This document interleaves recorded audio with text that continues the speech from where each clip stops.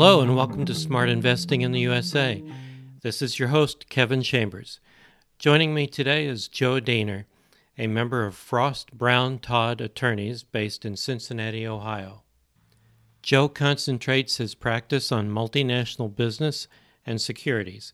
He counsels a wide variety of companies, domestic and foreign, on international investment and global personnel matters. Thank you for joining us today. We'll be talking about setting up operations in the United States, about what structure that an investor might want to use, and about things like the hiring process, employment laws, whether or how to move people from your home country to the United States, taxes. So we'll be covering a few bases today, but welcome to the show, Joe. Well, Kevin, great to join you. Happy to be part of this. Well, I think let's assume that our listener has decided on where in the United States they're going to set up their operations, but one of the first questions they may have is, what kind of structure or business structure should I use in the United States? Should it be a LLC, a joint venture, or how should I structure it to avoid paying too many taxes or being unable to change it in the future? Right. Well, that's a good starting question, Kevin, and let's just tackle it. There are two kinds of entities, basically, in the United States for a foreign investor. One is called a corporation, the oldest form of legal entity we have, and the other is called what you call the LLC, which stands for the Limited Liability Company. Some foreigners may be surprised to know there really is no such thing as a U.S. entity. Instead, you form an entity in one of our states. So you pick a state, and you can either form a corporation or an LLC, which the foreign investor can own 100% of. That's quite all right. And so the federal taxes are all going to be exactly the same, no matter what state you pick and what form of entity you take. And so the real question is, are some states a little better on taxes, a little lower on taxes, a little more favorable? And that's always worth a discussion. But having said that, let's say there's a company that decides it's in the skiing business and it wants to be in the state of Vermont. The obvious starting point is, well, just form a Vermont entity and get on with it, because that state's going to tax the activity of the foreign investor. If, on the other hand, it's a company that could locate almost anywhere, hopes to have a full U.S. market, then it's good to have an individual conversation about what state to put the entity in and how it's going to be taxed. You mentioned a joint venture. Let me tackle that. Sometimes a foreign investor will say, well, we don't know that much about the United States. We have a lot to learn. And we found somebody we want to team up with and own it together. And that's just fine. If that happens, the U.S. Joint venture partner is probably the one that'll already know about how the United States operates, and you just form it together and you can own it together, and that's just fine under U.S. practice. Well, let's say that we've chosen our structure and we've set it up. How do I go about finding employees to hire in the United States? Right. Well, if you're talking about hiring Americans, then of course a foreigner is very welcome to send certain people here. We'll talk later, probably, Kevin, about how you do that. But let's focus on how you would hire an American citizen or resident to work for you. If it's a citizen or a permanent resident, then that person can work anywhere in the United States. There are no, people can move freely within the United States. And how do you go about that? Sometimes a foreign company will meet them at a trade show. They'll know a lot about the sector, and that's a good way it's done. Other times, it's not clear how to find the right chief marketing officer, the American CEO that the company wants. And there are choices there. One is to hire an executive recruiter. There are many recruiting firms in the United States that will help with that. Another way is inevitably any serious company's already going to know the industry and probably know some people in the U.S. And there are ways of informally asking, would you know anybody in this sector? There also are websites such as, well, I won't name names, but many websites now. You can post an opening and you'd be surprised. You get an awful lot of responses. Of course, the disadvantage there is you don't know if it's a 16-year-old teenager responding really or somebody serious about it. But these are the various ways people go about it. Hmm. It's important, of course, for anyone you hire, whether it's American or not, to be accepting of the company's culture and business and the parameters for all that. Hmm. Okay. You mentioned moving a employee from the home country to run the operation in the United States. When does that become work that triggers the need for immigration or tax considerations? Right. Well, the United States has a very generous system, the B1 or B2 permit that most business people are used to who don't live in the United States.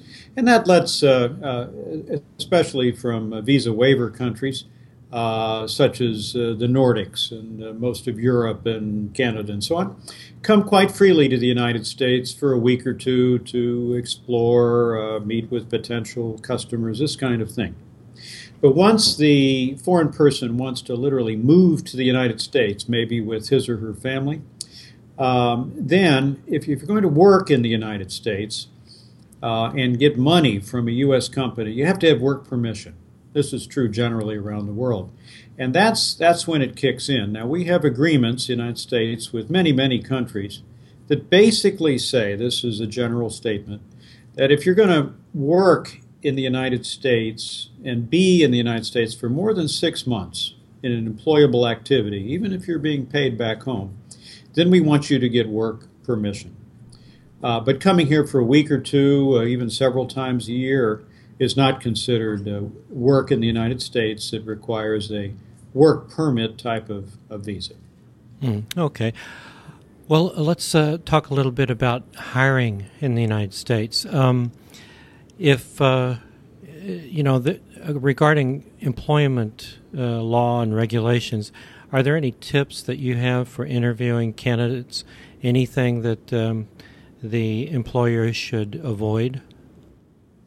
Oh, this is a great difference between the United States and a lot of the world. You know, Kevin, we're an at-will country. What does that mean? That means in general, a business can hire somebody anytime and fire somebody anytime.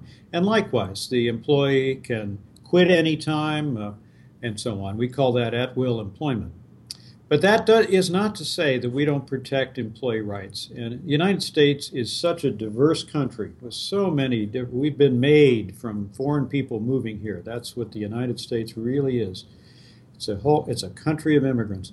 And so we protect people against discrimination, racial discrimination, religion, national origin, sexual orientation, all these different things.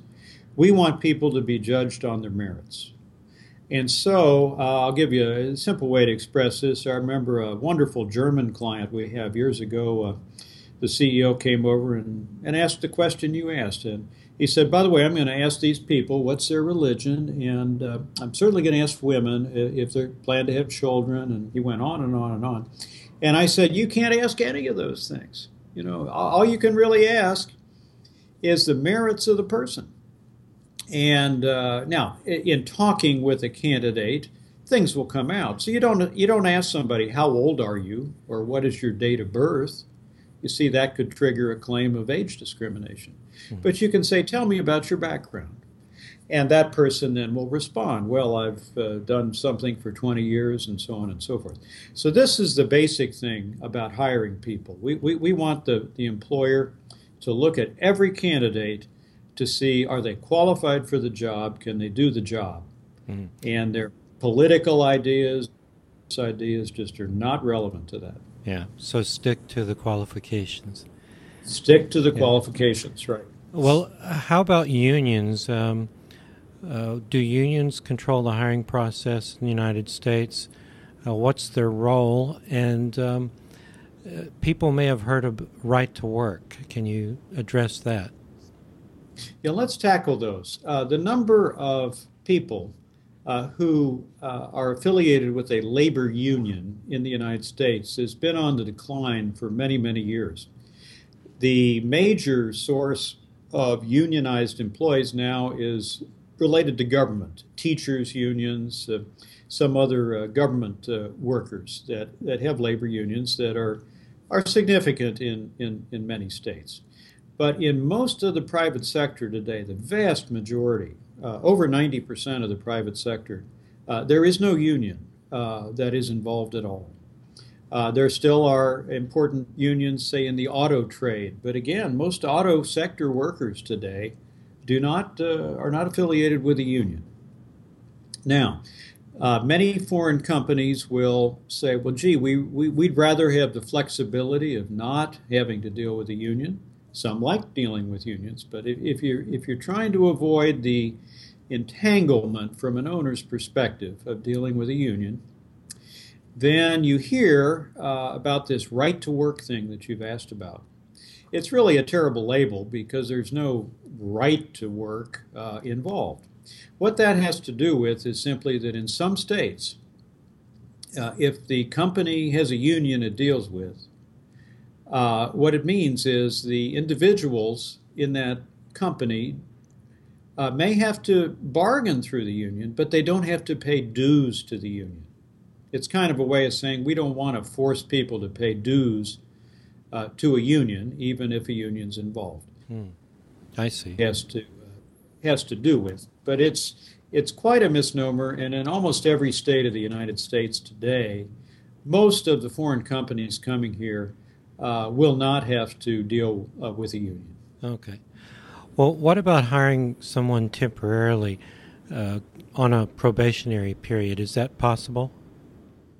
Yeah, now in a lot of the world, there's this idea that for 6 months or maybe a year, you can hire someone, and then if you don't like the performance of the person, you just say it's been nice, but goodbye. And there's no particular downside to that. But then after that, in a lot of countries, there are mandatory significant termination payments, and you hear about lifetime employment and all this sort of thing. That's not how the United States operates.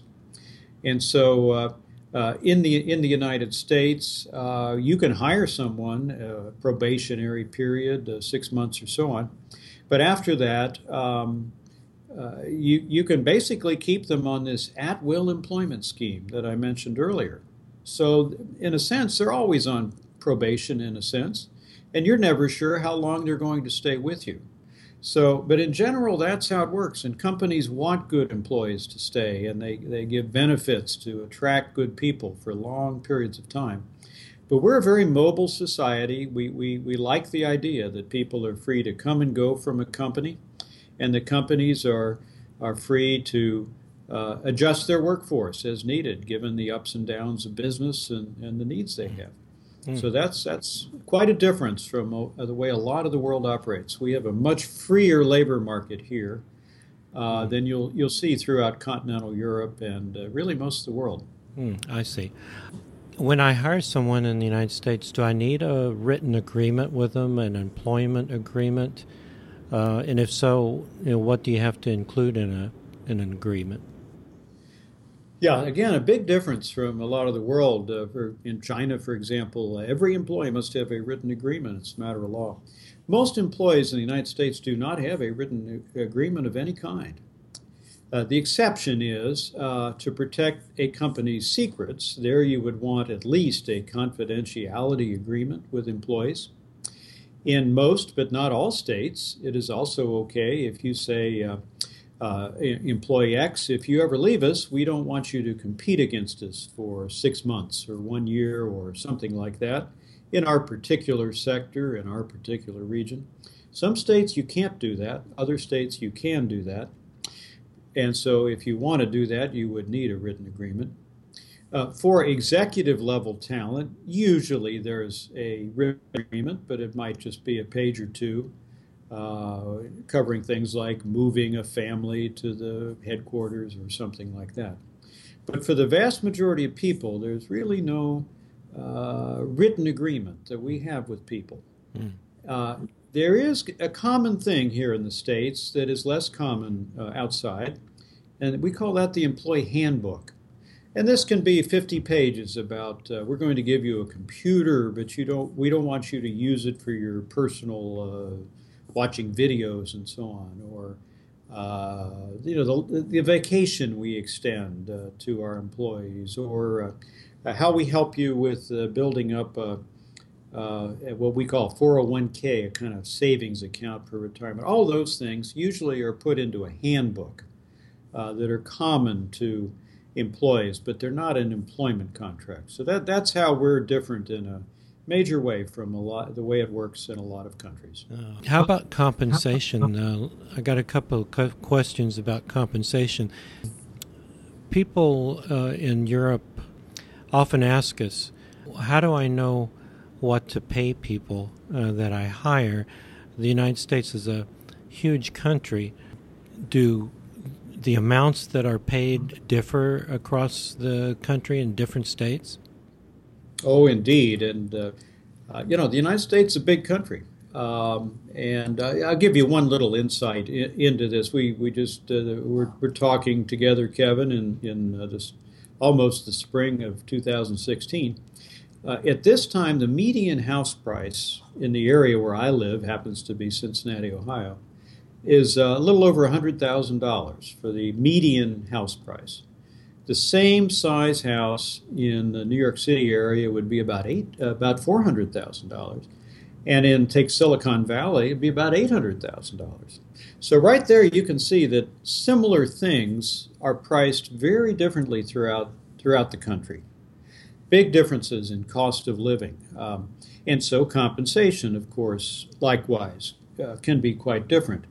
You can find on the web general information about differences in the cost of living throughout the United States. And for any business, of course, you want to get down to the particular sector, whether it's a computer programmer or a veterinarian or whatever it is, teacher, whatever it is you're looking for. The wages will be different. And you'll find a lot of free information about generally what it is. Firms can also hire specialist businesses that give good advice about what to pay people. And it's not just salary, it's what sort of medical benefits to offer, and do you offer dental insurance, and all this sort of thing. Unlike a lot of the world, we do not have what is called universal health provided by the government. We rely far more on the private sector to meet our medical needs. And this is an evolving area, a controversial area really in U.S. politics about how we address people's health generally. But we don't have a single health system as you find in most of Europe. And so benefits are very important to people. And do their children have their health taken care of as part of the company insurance plan? All this sort of thing. So compensation varies widely, both about how much you pay per month or per year, and then also the benefits that you pay over and above the compensation. We use the same dollar everywhere in the United States, but it doesn't go as far in some places. But how about executives? Are they treated differently from line workers? Well, executives, of course, any business is hiring, you hope, for a long period of time, not just for a year or two. And you want to attract someone who's really going to become part of the company leadership for some significant period of time. And for that reason, yes, they're treated differently. Having said that, as to company health plans and savings plans, retirement plans, with some exceptions, executives are treated very similarly to just line workers. But there can be some differences. Executives also are more likely to want to have a written employment agreement.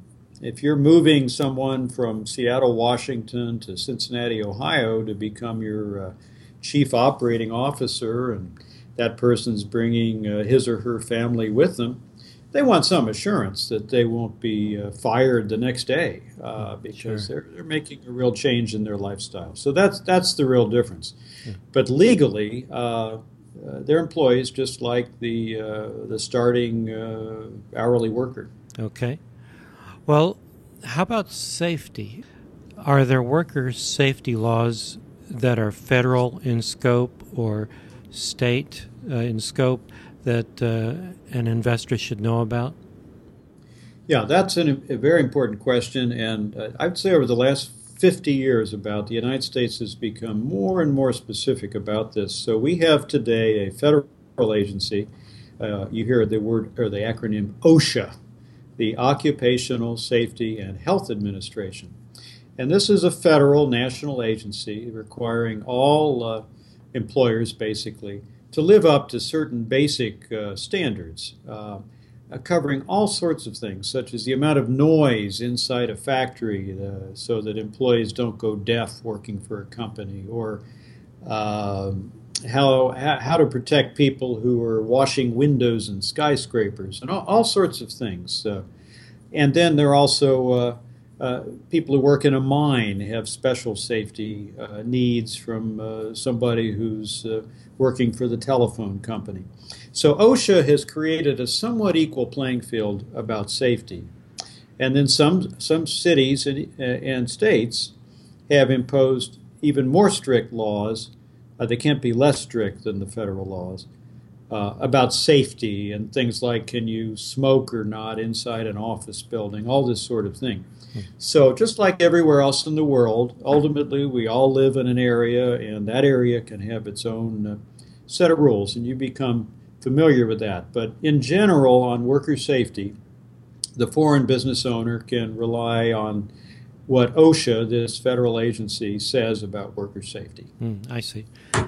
Okay, well, what if I hire someone and unfortunately it doesn't work out and I need to let them go or terminate their employment? How is that usually done in the U.S.? Right. Well, first you want to do it fairly. You don't want to do it on a discriminatory basis. We've talked a little bit about that earlier. But if it's, let's say, the company's profits are down, or it had a loss one year and it has 100 employees and it wants to lay off or terminate 10 employees or 20 employees, that's quite all right in general in the U.S. Because of this at-will employment system that we generally have. And so you have to do it fairly, and it'd be good to get advice on how you do that to avoid any big issues. Usually, although you're free as a company, unless you've committed otherwise, simply to say, thank you very much, this is your last day of work, good luck to you.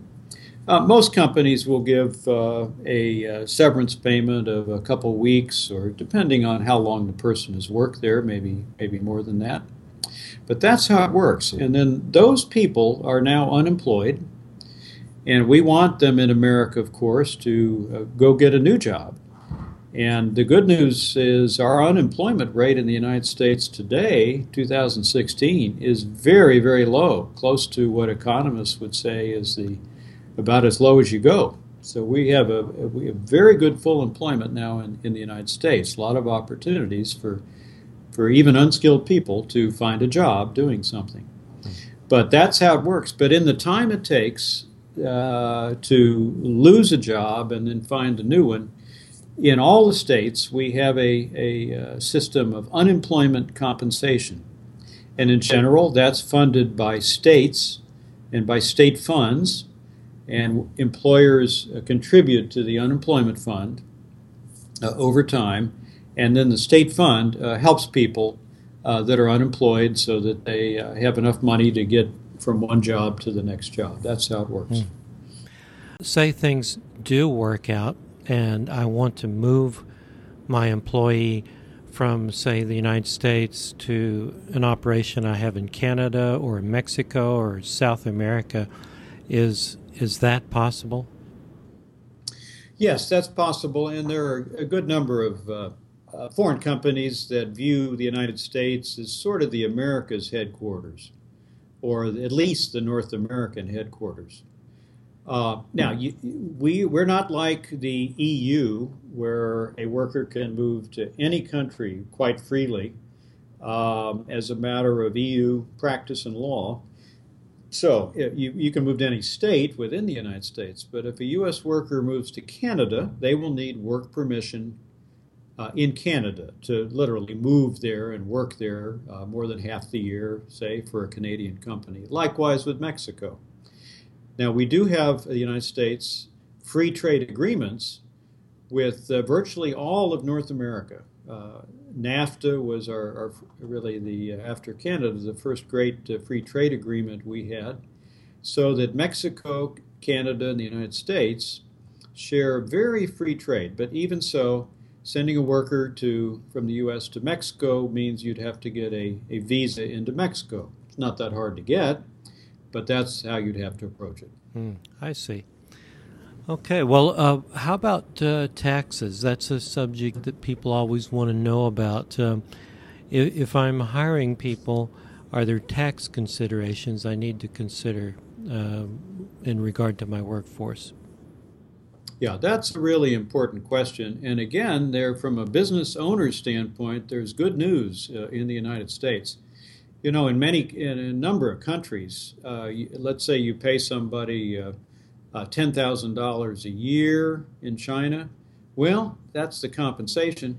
You're going to pay another 50% or more to cover the health and the other taxes associated with that. We call that the employee load over and above the salary they're getting. Mm-hmm. United States, on the federal level, it's a very small amount. It's more like 7% that an employer pays to cover Social Security and the Medicare piece, a very small piece, that is a tax. And in general, the employer pays half and the employee pays half. And it comes out of the gross compensation that is paid, withheld. So it's in global terms, we have a very low mandatory load over and above the salary. Now, of course, the employee pays individual income tax, but that's the employee's issue, and it depends how much they make as to how much they pay. We have a progressive tax on individual income. Now, in addition, individual states and even cities can add an earnings tax both to businesses and to employees, and that's where the competition among the states comes into play about how much tax we impose on businesses for their employees and how much tax a city or a state imposes as an earnings tax. So that's where you have to get very local and specific about how much extra tax over and above the federal tax you're going to pay per employee. Now, having said that, if a foreign company is coming to the States and intending to employ, rule of thumb, more than, say, 10 people, the company should definitely inquire from that state and locality incentives that might be available. These incentives can range from actual cash payments to helping improve a road or an office building or lighting or job training. So this is something that must be done before the foreign company commits to coming to that particular location. Well, I know in some countries and some regions, it's illegal or not possible for locations, cities, states to offer incentives that are different from the other states. But the U.S. is quite different in that regard. That's right, Kevin. Like other countries, though, the United States government isn't going to bargain with you over federal tax rates. That's true. Now, the United States government has certain offerings, certain loan programs, all sorts of things that are equally available to foreign companies as they are to U.S.-owned companies. We don't discriminate in any way against the foreign ownership of a U.S. business. So a foreign owner coming to the States is just as eligible for loan funds and other things that are available from the federal government. But you don't bargain with the United States over the federal tax rate. That's uniform. Right. But states and localities, on the other hand, are free to offer incentives, especially for big employers, somebody creating a plant or about to employ 100 workers. There's active competition there for incentives. Yep, it's everything except the federal is negotiable. Exactly right. But what if I want to send one of my key people to the United States for a few years to get things set up right and work on conveying our company culture to the U.S. subsidiary? Can I do that? What are the immigration choices available to me? Right. Very important. And of course, the U.S. recognizes that, as I think all countries do. Very important question. In the United States, a foreign person will learn, categorizes our visas from kind of A to Z. We give them letter names. And there are a number of different possibilities, but the two most basic are the L visa, the letter L, and the E visa, and sometimes the H visa. And that's a whole podcast of its own, but very briefly, the E category is the investor visa. One is able, if you invest a certain amount of money for particular countries, to be able to then get a work permit, call it, associated with it, and even permanent residence under some programs. The L visa is to transfer one of your key employees who has worked at least a year for the foreign business, to transfer that person to the United States to do what you were talking about, Kevin, to really imbue the company culture and make sure the thing is going well and that the product's made right or whatever it is the company's doing. That's the intercompany transferee category. And then the H visa is for people who have specialized education, engineers and architects and many other professions. So there are different ways that a company can send a foreign executive or a highly skilled person to the United States for a period of time. And often that can even lead ultimately to that person becoming a permanent resident of the United States. Okay. Joe, the last question I have today is a bit of a catch-all, but you work with companies from around the world, from Asia, Europe, South America. What are the 2 or 3 most common mistakes that you see investors making when they come to the United States? Well, one is to think that something they heard that's really a myth is true. For example, I've heard many foreigners come here and say, well, we have to be in Delaware.